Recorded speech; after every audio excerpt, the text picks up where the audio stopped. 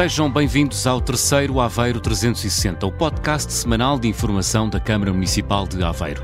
Neste programa, destaque para o primeiro Congresso Nacional e Mostra das Cidades e Vilas Cerâmicas que decorreu em Aveiro, a aposta da autarquia aveirense na promoção do conhecimento tecnológico, o apoio monetário à Associação Calioasis que presta ajuda a crianças com cancro e a construção da nova rotunda a poente do túnel de Cegueira, que já começou. Aveiro, terra de ceramistas, recebeu o primeiro congresso da Associação Portuguesa das Cidades e Vilas de Cerâmica, uma rede criada em 2018 que une 29 municípios portugueses com objetivos definidos, como explica Miguel Capão Filipe, vereador da Cultura da Câmara de Aveiro e presidente da direção da associação. É uma rede que, na sua meia dúzia de anos de existência, tem dado boa prova de vida, tem como principais missões a defesa, a valorização e a divulgação do património cultural e histórico da cerâmica portuguesa, o intercâmbio de experiência entre os diferentes membros, e atenção que nós temos membros município e já somos 29 municípios, funcionamos como uma rede de cidades e vilas com quem melhor investiga cientificamente, quem melhor investiga historicamente. O próprio mundo empresarial está representado através dos membros honorários. No fim de contas, esta rede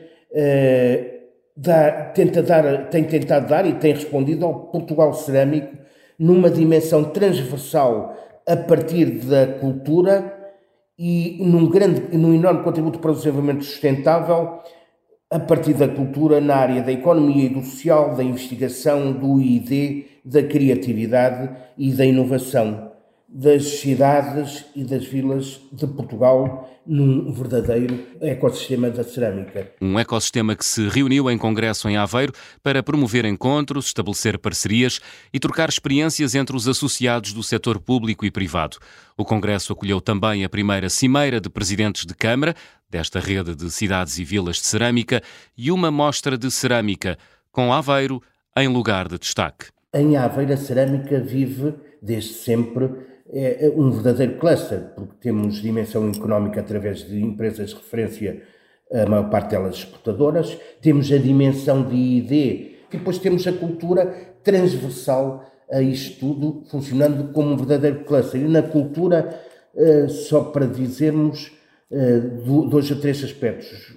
Na cultura somos fortes nos painéis azulejados e por alguma razão somos a cidade da arte nova portuguesa.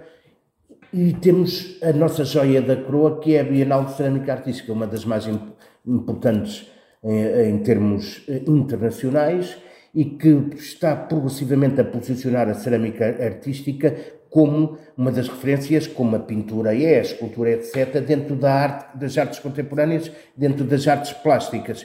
Aveiro é a fundadora da Associação Portuguesa das Cidades e Vilas de Cerâmica, reflexo da ligação da cidade à cerâmica, que remonta ao período pré-histórico. Mas também, por exemplo, não esquecermos que na Idade Média, de repente, a partir da Idade Média, temos dezenas que passaram a centenas de oleiros que estavam junto ao pano da muralha. Aliás, fazemos escavações no centro histórico de Aveiro e detectamos por rotina uma espécie de superfície de cratera lunar e que no século XVI a cerâmica de Aveiro era tão importante que poderemos dizer que a epopeia marítima portuguesa não se tinha feito sem o contributo do sal e da cerâmica aveirense.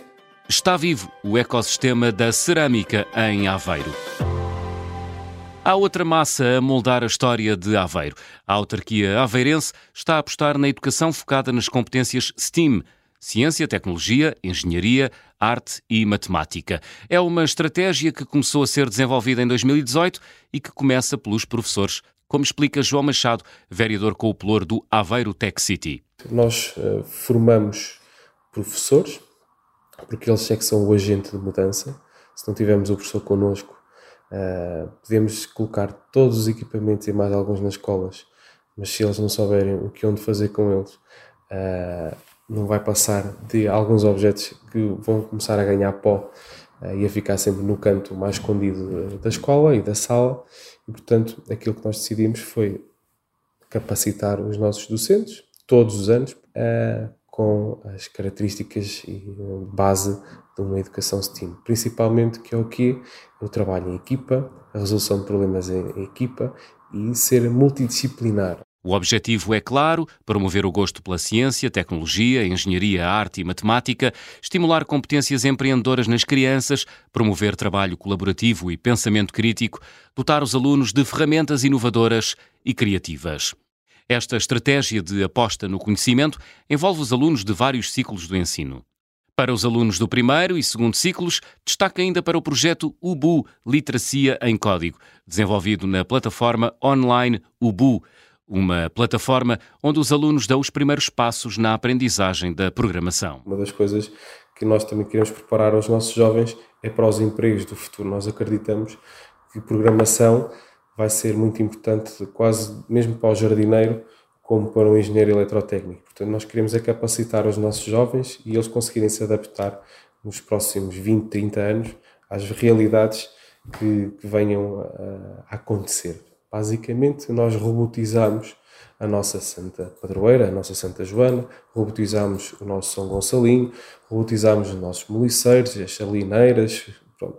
Temos aqui uma roupagem grande, não só às gentes e culturas de Aveiro, mas também edificado, importante no nosso território. Sempre com uma vertente que é não só ensinar a história, mas convidar a quem faça os exercícios a vir visitar os espaços em causa. E no espaço da Escola Rio Novo do Príncipe, em Cacia, juntou-se à arte, à ciência, à tecnologia e à matemática, numa residência artística cujos resultados irão ser mostrados em breve. Este ano temos um novo desafio por uma artista também aqui da região que vai trabalhar com os nossos jovens com roupa. O que virá dali, deixo a curiosidade para que em maio, que é por norma quando nós fazemos a apresentação final do trabalho, venham a também conhecer o projeto e os resultados finais destes resultados que fazemos. Esta parceria é feita com a cidade de Oulu, na Finlândia. Aveiro está cada vez mais ligada ao mundo através do conhecimento e da tecnologia. São projetos do Aveiro Tech City. Em Aveiro, ninguém fica para trás. Esta semana, a Câmara Municipal aprovou um apoio de 15 mil euros à instituição Cali Oasis, instituição aveirense que presta apoio às crianças afetadas pelo cancro e às suas famílias. O valor já tem destino, projeto Calicense, que consiste em apoio domiciliário. Os 15 mil euros serão entregues em 3 tranches de 5 mil euros no quadro das parcerias para a inovação social da autarquia aveirense. Estreia esta semana o novo podcast da Câmara de Aveiro. Ouça agora em exclusivo a nova identidade sonora. A cultura em Aveiro tem um podcast. Aveiro On. Na última quinta-feira do mês. Um novo Aveiro On. O podcast que é um espetáculo. Neste novo podcast mensal iremos divulgar a cultura que se mostra em Aveiro. Fique atento porque o primeiro Aveiro On chega já esta semana. E já começou a construção da rotunda a poente do túnel de Esgueira, no entroncamento entre a Rua de Viseu e a Rua do Senhor dos Milagres. Até ao final da obra vai ser necessário condicionar o trânsito naquela zona da cidade. Numa primeira fase e durante 3 meses, o trânsito fica condicionado no sentido nascente-poente. Para além da rotunda vão ser recuperados os painéis cerâmicos, localizados nas 2 paredes do túnel, e colocado um busto do presidente Dr. Girão Pereira nas imediações da nova rotunda. A construção desta nova rotunda corresponde à segunda fase de requalificação urbana na envolvente do túnel de Esgueira. Tem um custo de 1,5 milhão de euros e será levada a cabo pela empresa Manuel Francisco de Almeida S.A.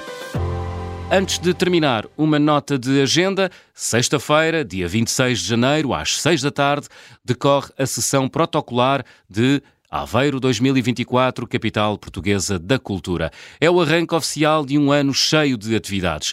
No dia 26 é inaugurada a exposição dedicada a um dos símbolos da região de Aveiro, Sal de Aveiro, Sal do Mundo, no Museu da Cidade, onde se podem ver objetos raros, bem como o documento com a primeira referência conhecida à cidade de Aveiro, o testamento da Condensa de Portucale, Mumadona Dias, precisamente do dia 26 de janeiro de 959. Na noite de 26 de janeiro, a guitarrista Marta Pereira da Costa sobe ao palco do Teatro Aveirense para um espetáculo único com vários convidados. No dia seguinte, sábado à noite, volta a ouvir-se a guitarra portuguesa de Marta Pereira da Costa, também no Teatro Aveirense, mas desta vez às 9h30 da noite. Bons espetáculos!